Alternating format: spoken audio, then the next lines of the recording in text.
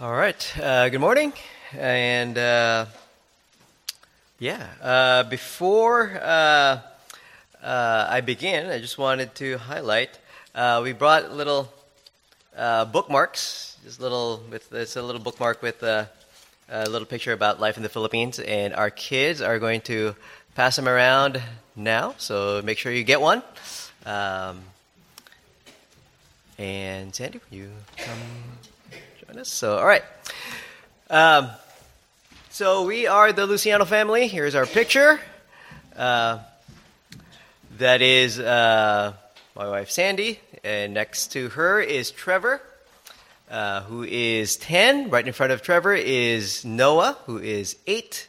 The baby is Samuel, who is 17 months, and holding Samuel in this picture is Jacob, who is 12, our oldest.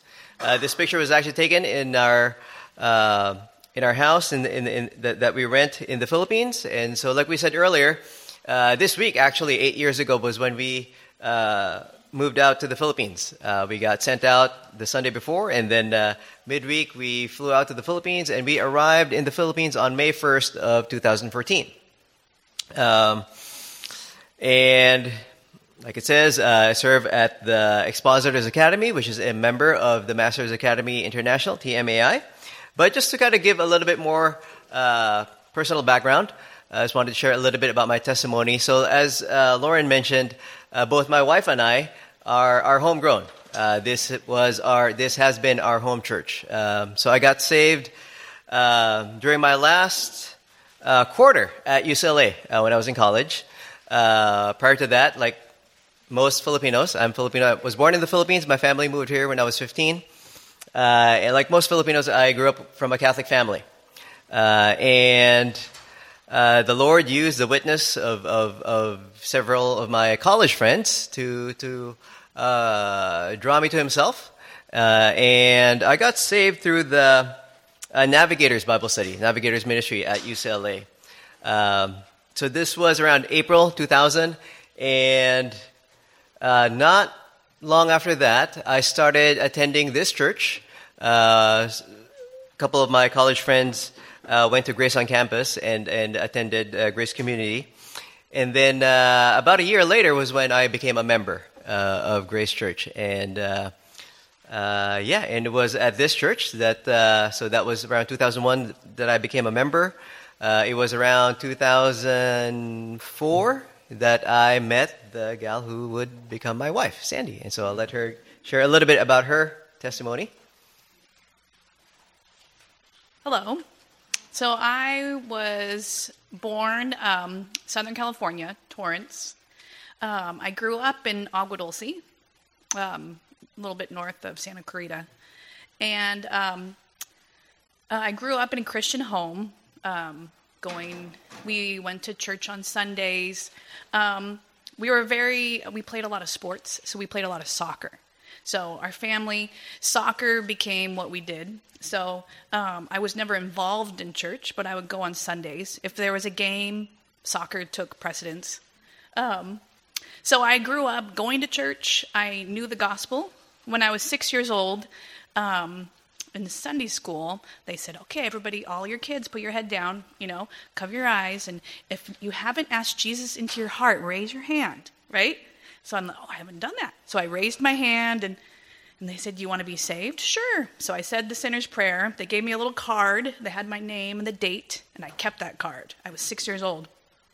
And so I always wanted to please and obey. So I was a very good kid. And it wasn't until college, I was going to College of the Canyons, and a friend of mine was attending the COC Bible study through Crossroads. And so they invited me to attend the Bible study, and that was something I always wanted, because I just observed church from the outside. So this is great. I've always wanted to have friends in church. So I started going to the COC Bible study, all for social reasons. And they were going through the doctrine of election. And I had never heard of that. My own personal theology was I was not depraved, but that I was better than most people. The part of the gospel that always confused me was the part that you're a sinner. So I knew I was supposed to be a sinner because it was part of the gospel message, but I couldn't tell you what my sin was because I thought I was better than most people. The people in jail, I thought deep down inside, they're really a good person. So it was through this series on the doctrine of election that I was like, what? People are depraved? God had to choose me?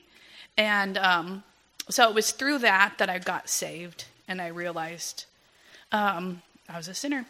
And so then I got plugged into Grace Church, started going to Crossroads, and here we are. Yeah. And yeah, so like I said, so I this was my home church, and started seminary. I started working at Grace Community School. If you remember Grace Community School, back in 2002, I became the computer lab teacher there. Worked there through 2008. Started seminary 2004. Graduated 2009. Took us a few years to raise support to get to the field. So I worked at Children's Hunger Fund for a little bit, maintaining their website. And then, 2014, we were sent to the Philippines. And as we've gone to the Philippines, been living there, we homeschool our children. And particularly in the last few years, Sandy has accumulated some resources to teach our kids about Philippine history. And so we're going to do a quick run-through of Philippine history through art that Sandy has collected. Okay, so when they gave us some ideas of talking points, one of them was give an overview of like history or culture. And so we've done a lot of art studies, and a lot of them has to do with their history. So I've tried to collect some to give you just something to look at as we talk about. So pre-colonial Philippines. So the Philippines was a colony of Spain for 300 years, from like 1521 to like end of the 1800s. And so before the Spanish came in the 1500s, you had different people groups. The Philippines are descendants of the Malay people who came over from Southeast Asia, Malaysia. They would travel in wooden boats, balangay, and that boat they would come in their family units and settle on the different islands. One of the people groups because you have 7,000 islands, so there's lots of islands. So you're going to have different people groups in different areas. The Manila, where that's located today, the people group in that area were the Tagalog people, which is also the language. The Tagalog language is one of their main dialects. And so Tagalog means Taga Iglug, so from the river. So there's this big river that goes through Manila that helped shape the Manila area. And so they were the people group that was from the river. And today the two main languages are Tagalog and English. So you have these people that came over, and you have the things. And then in the 1500s, you had the age of exploration, and Fernando Magellan landed in the Philippines, and he acquired it for Spain. So this is the Blood Compact, where it was from one of the ruling people of the Philippines going into agreement with Legazpi, who was a representative from Spain, and this is when they became a colony of Spain. With the arrival of the Spaniards came Catholicism. So here is a picture depicting the first Mass of the Philippines. And here's another one with the first cross that they brought. So they brought Catholicism. So Catholicism, as other parts of the world, kind of intermingled with the religion they already had. The previous religion would have been animism, so just belief in the sun god, the moon god, the tree spirit. So it kind of mixed, and you got like a slightly different Catholicism that's local in the Philippines. So then they became a colony of Spain. This picture is supposed to be, the girl in the red dress is supposed to represent Spain, and the blue dress is supposed to represent the Philippines. So for 300 years, they're a colony of Spain. So Spain influenced, obviously, the religion. The majority of the religion today is Catholicism. It influenced the last names. It's why my husband is Filipino and not Italian. So in the mid 1800s, the Spanish were like, how do we keep track of all these people? They don't have last names, who's who. And so they went through and they came out with a decree of giving surnames. And it's said that they actually went by cities. So, okay, this city here, let's give them the last names. All starts with A. Then we'll go over here. They'll get B last names. They'll get C last names. So that's how a lot of Filipinos will have Spanish-sounding last names. So they influenced some of the food and the culture and the architecture. You had the galleon trade that was from Manila to Mexico. And then you have the revolution. So the revolution was 1896 to 1898, just 2 years. So a group of people, a people group, started to try to break free from the Spanish influence. This is a picture of Jose Rizal, one of the national heroes, in his martyrdom. So this is the same time so the Spanish-American War. When America won the Spanish-American War, one of the agreements was that they would acquire the Philippines. So they got their independence, but the U.S. came in right after. So it wasn't very long. So now the U.S. is there. The U.S. was present. I'm going ahead of myself. So here I'm making the flag during the Revolution. So the current flag. You can't see it too well, but there's a sun, and on the sun there's 8 rays. So each ray represents one of the 8 provinces that were part of the revolution. There's 3 stars, because there's 3 areas of the Philippines. You got the north, Luzon. You got the middle, which is all the tiny islands, Visayas. And then the bottom, which is mostly a big island, Mindanao. So those are the 3 stars. So in comes in the U.S. So the U.S. was there from the end of their revolution, 1898, until 1946. They brought the English language. English is one of the other 2 main dialects. Because if you remember, you have all these islands and you have different tribes. There's 8 major dialects. And so when you travel to the various islands, sometimes English will be better to use than Tagalog, because Tagalog was mostly from the people in the capital. So some of the other islands, English will be a better way to communicate than Tagalog. And so it brought the English language. And so now you have World War II. World War II, Japan occupied the Philippines. So here's Rizal in ruins, one of the area. Just the aftermath, it was a very difficult time. It was a very hard and brutal rule. One of the tragedies that came out during World War II was the Bataan Death March. So this was April 9, 1942. So April in the Philippines is the middle of their summer. So our springtime is their hottest time of year. When we get our summer, it'll be their typhoon season. So you get a lot of storms that help cool it down. So this is really hot. So they had different prisoners of war, and they were moving them from one camp to another because it was looking like they were going to lose. And so they made, I have some number here, 76,000 prisoners of war march 66 miles.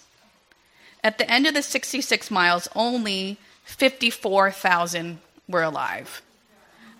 66,000 were Filipinos and 10,000 were Americans that walked in this death march. So it's one of their national holidays as well to remember this. And this is depicting that. So then, these are just different collection of different parts of their culture. This is one of my favorites. So, Bayanihan is, so it's this idea, that term is like an idea of community. So it refers to the aspect of the Filipino culture of working together as a community rather than an individual to achieve a common goal. And I was told some places in the provinces would do this. So this is the example. This is their Bahay Kubo, their little hut that is on stilts because of the rain. And if you needed to move, the whole community would come together and help you move. And they'll pick up your house and physically move it to another area. They'll help carry your luggage and all your stuff and help transport you. So you can see that they're very, very much of a community as opposed to individual. So it's one of their traits I admire. It's a very fun culture with lots of laughter and enjoyment of one another. So this is just one of their child's games that kids will play. It translates to jumping over fish bones. So you put your hands up and then try to jump over it. They have different traditional dances. And so one of the dances is the tinikling. They use bamboo poles, and you jump in and out of the bamboo poles as you dance. And it's supposed to mimic a bird that kind of dances the same way. So they enjoy, they have festivities, and they like to celebrate things. This picture is from my boys. So they do cockfighting over there. So this depicts one of their things. It's legal on Sundays. A form of gambling. So, another one, they're very hardworking people. So just a depiction of them planting rice. That's one of their famous volcanoes in the background, the Mayon volcano, because it's very traditional looking. And there you go. Just kind of a brief overview. Yeah, so with that overview of the Philippines, I'll just talk a little bit more about the ministry now. So, as Sandy mentioned, there's over 7,000 islands grouped into three major groups. Luzon in the north, Visayas in the middle, Mindanao in the south.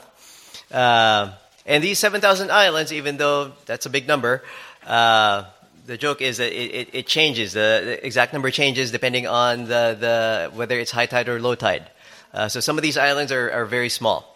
And sorry,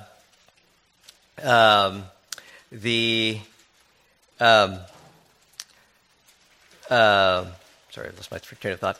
But so we conduct training for pastors and church leaders throughout the country, and our ministry is really summed up by this verse, 2 Timothy 2:2. What you have heard from me in the presence of many witnesses, entrust to faithful men who will be able to teach others also.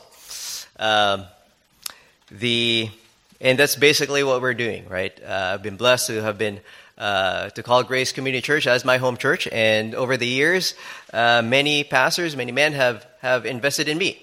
Bible study leaders to pastors, right? Fellow church members, professors at the seminary, and what they have taught me, I'm now looking to pass on to men who can pass it on even further. And so we have two main programs that we are currently running. One is biblical studies, which is kind of comparable to the Logos Grace Equip ministry here at Grace Church. It's a Bible institute that's open to any Christian, and the courses that we offer in this program are kind of core courses that any believer would benefit from. How to study the Bible, Bible survey, doctrine survey, right? Basic truths that any Christian would benefit from, but this program has served to be a feeder program to our next program, which is our expository preaching program. But it also has helped us influence congregations. One of our church partners, a very like-minded pastor, he says he appreciates our biblical studies program because it's an opportunity for his congregation to hear the same truths, but coming from someone else. And so he appreciates how he feels like the congregation isn't just hearing it from him. Other like-minded believers believe and teach the same things too. And so he has served as a feeder to our preaching program. Opportunity to influence congregations is also an opportunity for us to. It's also been one of the main ways that we have promoted our ministry is through the Biblical Studies program, because as we don't have our own campus, we conduct our classes through church partners. So we would partner with like-minded church. We would find like-minded partners, church partners, and run our classes through them, conduct our classes through their facilities. And for the most part, they would be the ones who would recruit students for us and get the word out. So it's a true partnership between us and partner churches. And through our biblical studies, as one church is blessed through this program, they would share the news to other churches in their denomination, in their church networks. And so we've kind of, our ministry has grown through this as more and more churches have gone through our biblical studies program. The other program that we have is our expository preaching program, which is focused for pastors, either current pastors or men who are seriously considering a call to ministry. And it equips men to preach the word. The program is divided according to the different genres of Scripture. So we have classes on how to preach epistles, how to preach narrative, how to preach poetry and wisdom literature, and how to preach prophecy. And we also include, we also address kind of key theological issues for pastors in that program. And yeah, so we have partners throughout the country.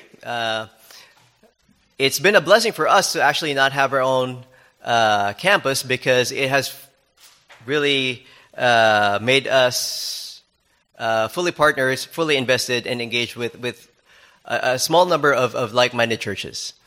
So we have key partners towards the north, in the Baguio is kind of like the mountainous area to the north of the country.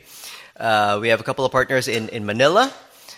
We have a church partner also in Cebu, the middle of the country. Cebu is where Magellan landed, where he planted his cross. And we also have church partners in Mindanao, a couple of them, one in the city of General Santos. If you're a boxing fan, that's Manny Pacquiao's hometown. But also in the city of Davao, which is the hometown of the current president. If you are familiar with Devraj and Tristy Urs, they are in the city of Davao, so southern part of the country. And yeah, it's just been a blessing to be able to live this out. 2 Timothy 2:2. I remember as a new believer, before I had any inkling about going to seminary, I would pray very frequently that God would send master's seminary graduates to minister in the Philippines. And many years later, I'm one of them. And so it's been a great privilege to be part of this ministry. And so just quick mention about how things change with COVID. So for the last couple of years, the COVID restrictions in the Philippines has in Asia in general, even as a lot of our missionaries were here for Shepherd's Conference, I got to speak with a lot of the missionaries in Asia. It seems that our region has been a lot tighter than with regard to restrictions than most. For the last couple of years, minors and seniors have really been limited to the home. So for the last 2 school years have all been all online, and yeah. So our youngest, Sam, he was born in the Philippines in November of 2020, and the first year of his life is very different from the second year of his life, which is here. Because over here we were able to travel and everything. And so our kids are having a blast while they're here. And so because of the COVID restrictions, we had to move our classes online. And that there was some challenges there, but there's also been some blessings.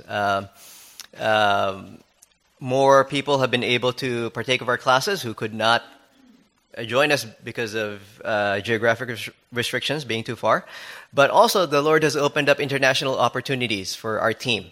Within the last couple of years, myself and some of our team members have been working with pastors in Myanmar, in Indonesia, Malaysia, and even Pakistan to train men. And a lot of these have been working with some of our missionaries in these countries. The one in Pakistan was interesting because that relationship happened when a pastor from Pakistan was in seminary in the Philippines. And while he was in the Philippines, he was attending one of our partner churches in Manila. That's how he got connected with us. And when he became familiar with our training, he was actually more favorable to bring our training to his country than the training he got from his seminary. So when he moved back to his country, he got us. He worked with Tim Carnes, who is part of our team, and Tim and Devraj were teaching online some of these men from Pakistan for about a couple of years. And then early this year, Tim was actually able to fly out to Pakistan to run preaching labs for them. And a lot of these, actually all of these international opportunities were completely unplanned by us. We had no idea of that any of these would happen. But it's all from the Lord's just opened it to us after the pandemic. So even though there have been some challenges with the pandemic, there have been many blessings as well. So that's just a brief overview of our ministry and how we got there, and a little history about the Philippines. I want to leave some time we have about 5 minutes, 10 minutes for a little Q&A. But before we do that, our last slide.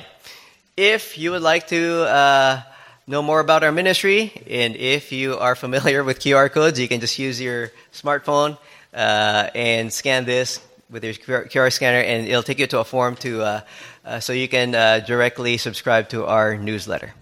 But any questions about anything? Yes, Alex. Can you tell us a little bit more about how the training practically takes place in the different locations, being that it's so many islands? Okay. How do people practice up there? How do you guys practically manage? Okay, great. So how does the training work in different islands? So usually we have our home base in Manila for us and the Ransoms, and Devraj he's based in Davao. So where we are based, we run weekly classes there, right, with those churches. When we conduct classes in different cities, different provinces, different islands, we would do a 1-week intensive course. So what would normally be covered in, say, 8 to 10 weeks in a weekly format, we would cover in 1 week in a span of 3 days, meeting all day long. So we would do that, a few times a year. So maybe 2 to 3 times a year for each group. So I used to, prior to the pandemic, I used to travel quite a bit, almost once a month at least. My family actually began a routine of what they would do while I was gone. So that's kind of how we did. For the people who are attending the classes to get from island to island or travel, or is it mostly people just at that church? Usually, it's pretty easy. Usually, it would be within one island that we would train. So the people would be local there. So part of the reason why we like this model is that it makes it very accessible for guys to come. So, somebody had a question? Yes, ma'am. Obviously, Catholicism was the main religion over there. I assume it still is. Mm-hmm. And I was just wondering what impact the evangelical Christianity has had. Yeah, it's a good question. So So Catholicism has been there, since the 1500s. And in God's providence, because the Philippines is Catholic, it's actually open to the gospel. Because if you look at our surrounding neighbors, the countries south of us are all Muslim. The countries to the west and north of us are all Buddhist. And because of the Catholic background of the Philippines, people aren't opposed to talking about Jesus. They aren't opposed to talking about the Bible. So it's culturally, it's very open to the gospel. And it has been on the receiving end of missions activities since the beginning of the 20th century. So for over 100 years now. And because there's blessings because of that. There's all the denominations are represented there. But as you might also think, conclude from that, a lot of the problems that, the denominations here face are also making their way towards there. So basically, a lot of the trends from the American church, whether good or bad, kind of make their way there too. And just from my own personal observation, one of the bigger challenges that I'm seeing among evangelical churches is just cultural Christianity, where people assume that because they grew up attending an evangelical church that they are born-again believers. That coupled with kind of the honor-shame aspect of the culture, so you kind of don't... it's hard to ask the hard questions. It's kind of foreign to the culture to be asking the penetrating questions for accountability. And so to imply that someone may not be a true believer is like doubly offensive, because not just that it's offensive because they may not be genuine Christians, but it's culturally offensive because, like, oh, you're saying I'm not really part of this group. Like the picture that Sandy showed earlier, the Bayanihan, where everybody's helping with the house. There really is a strong community spirit in the Philippines. And so one thing that I serve as an elder at the church that we're part of, when I conduct membership interviews for prospective members, it's kind of the opposite problem here. Like here in the U.S., usually it's like pulling teeth getting attendees to become members, right? Over there, people will become a member at the drop of a hat, and so they want to be part of something, but we kind of have to make sure that they are born again, that they're joining for the right reasons, not just because they want to be part of this. Be part of the community. So cultural Christianity, taking the faith for granted. That's some of the challenges facing the evangelical church. But there have been a lot of advances just in terms of the openness of the gospel. In fact, when a lot of our missionaries were here for Shepherd's Conference, I was carpooling with a couple of them. One of our missionaries in India mentioned that the Philippines is the only open country in our region in the sense of actually granting missionary visas. In a lot of the other countries in the region, it's either they've officially stopped it, or it may not have been officially ended, but you just practically can't expect that the government would approve someone applying for a missionary visa. So, yeah. Yes, ma'am. So the government doesn't really interfere with your ministry, or does it? Prior to the pandemic, no.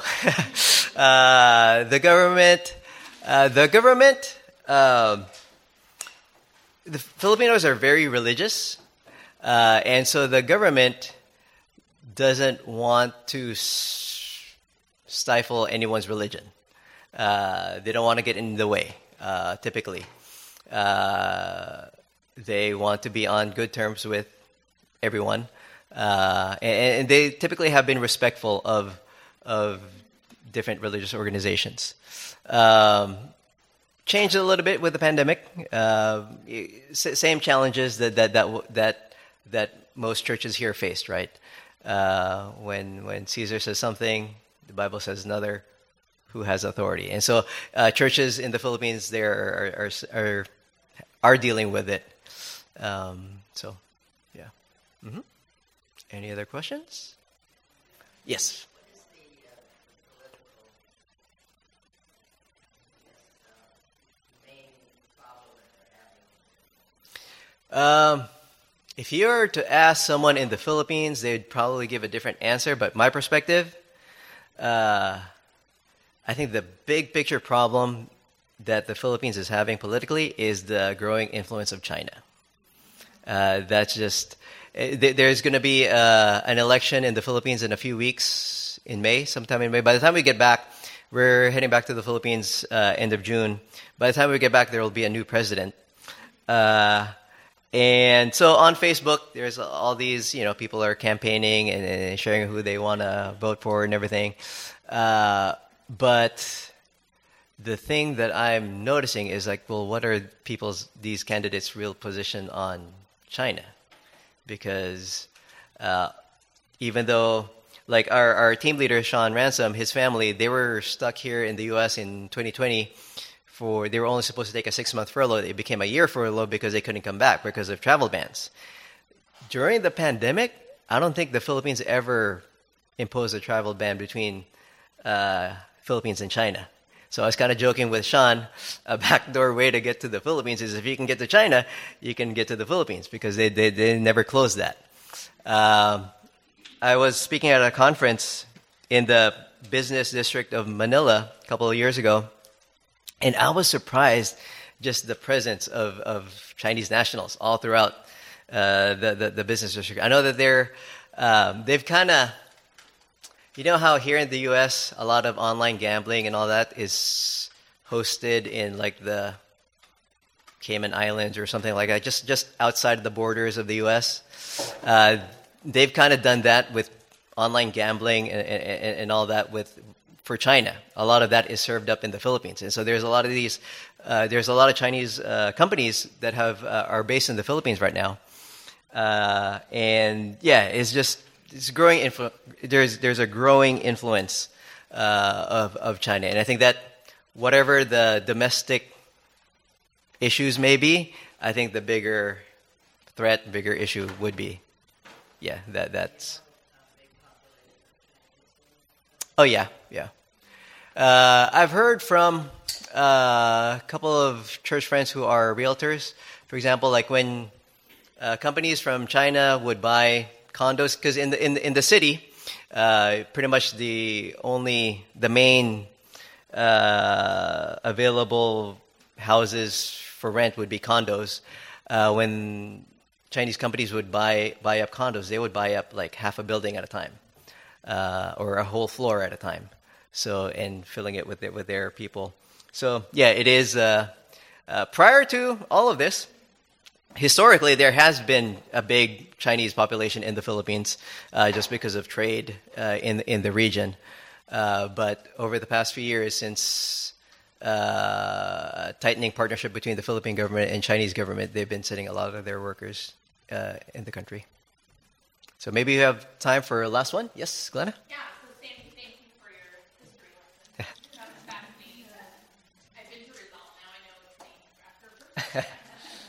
But I always appreciate how much you are invested in the culture there and the people, and Sandy's newsletters, you always share stories about interesting cultural things. But how can we specifically pray for you as a wife and mom as you head back?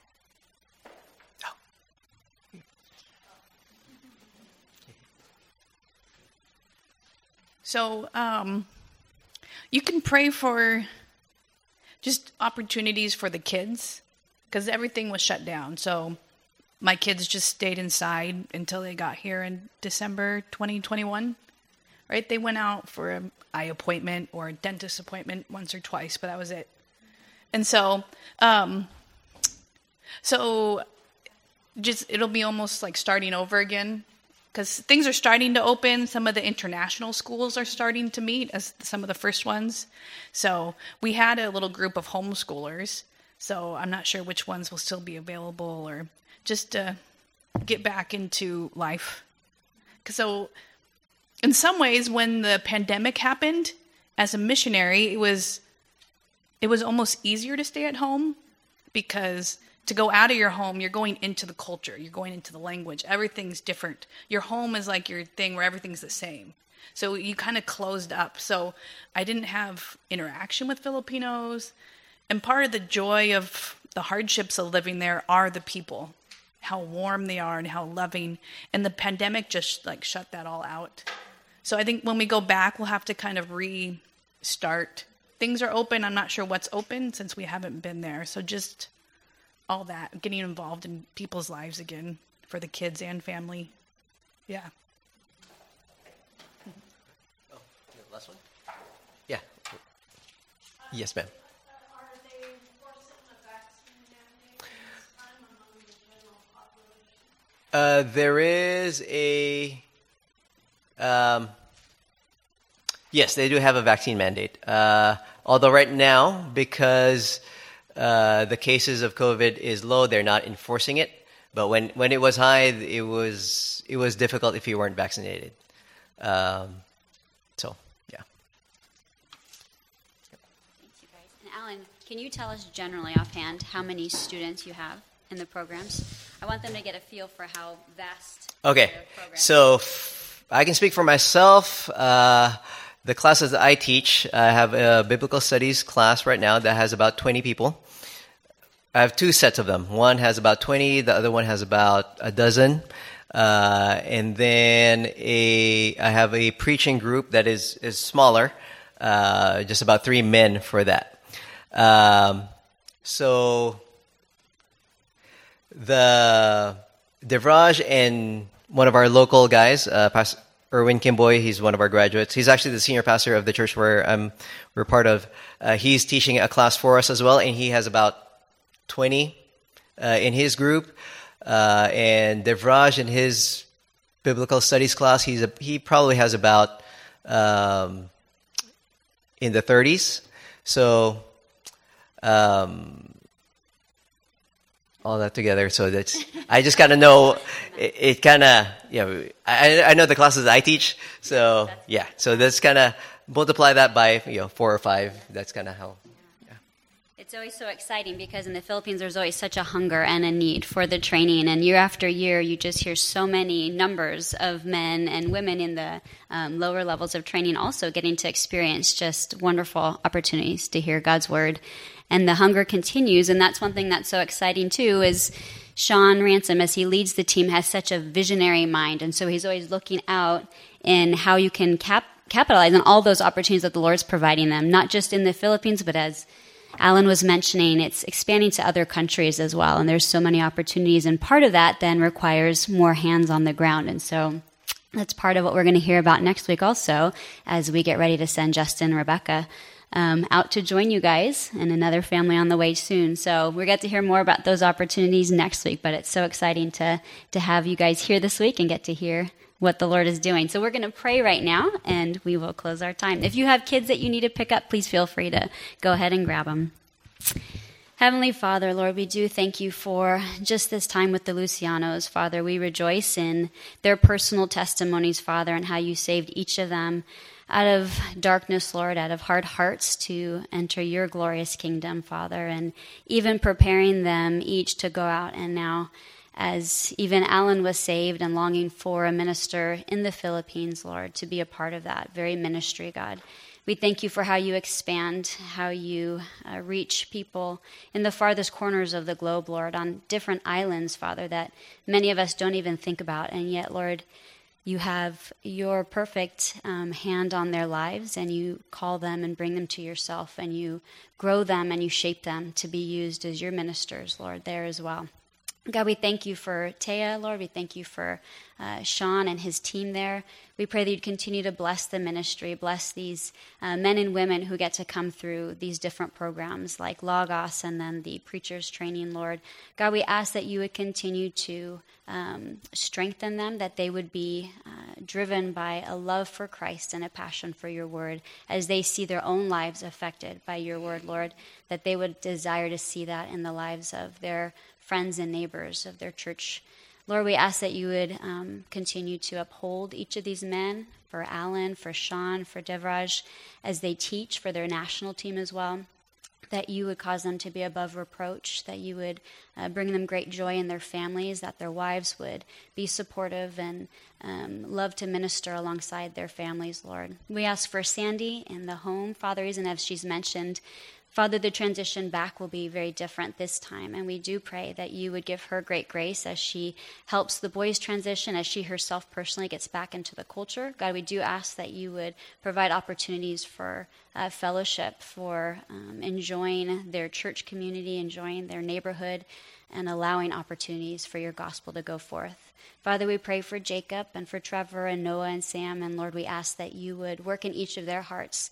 Father, that you would draw them to yourself, to know you more, to know you in a personal way. We ask that you would continue to bring them up in the nurture and admonition of the Lord, and that they would love ministry in the Philippines, and they would love the Filipino people. And Father, we just ask for your hand on their lives even as they continue here in the States for a few more weeks. We ask that you would bless their time and give them times of rest, give them times of encouragement as they share with different churches and with the body of Christ here at Grace, Lord. Father, we thank you again for your wonderful sovereign hand. In your Son's name, amen.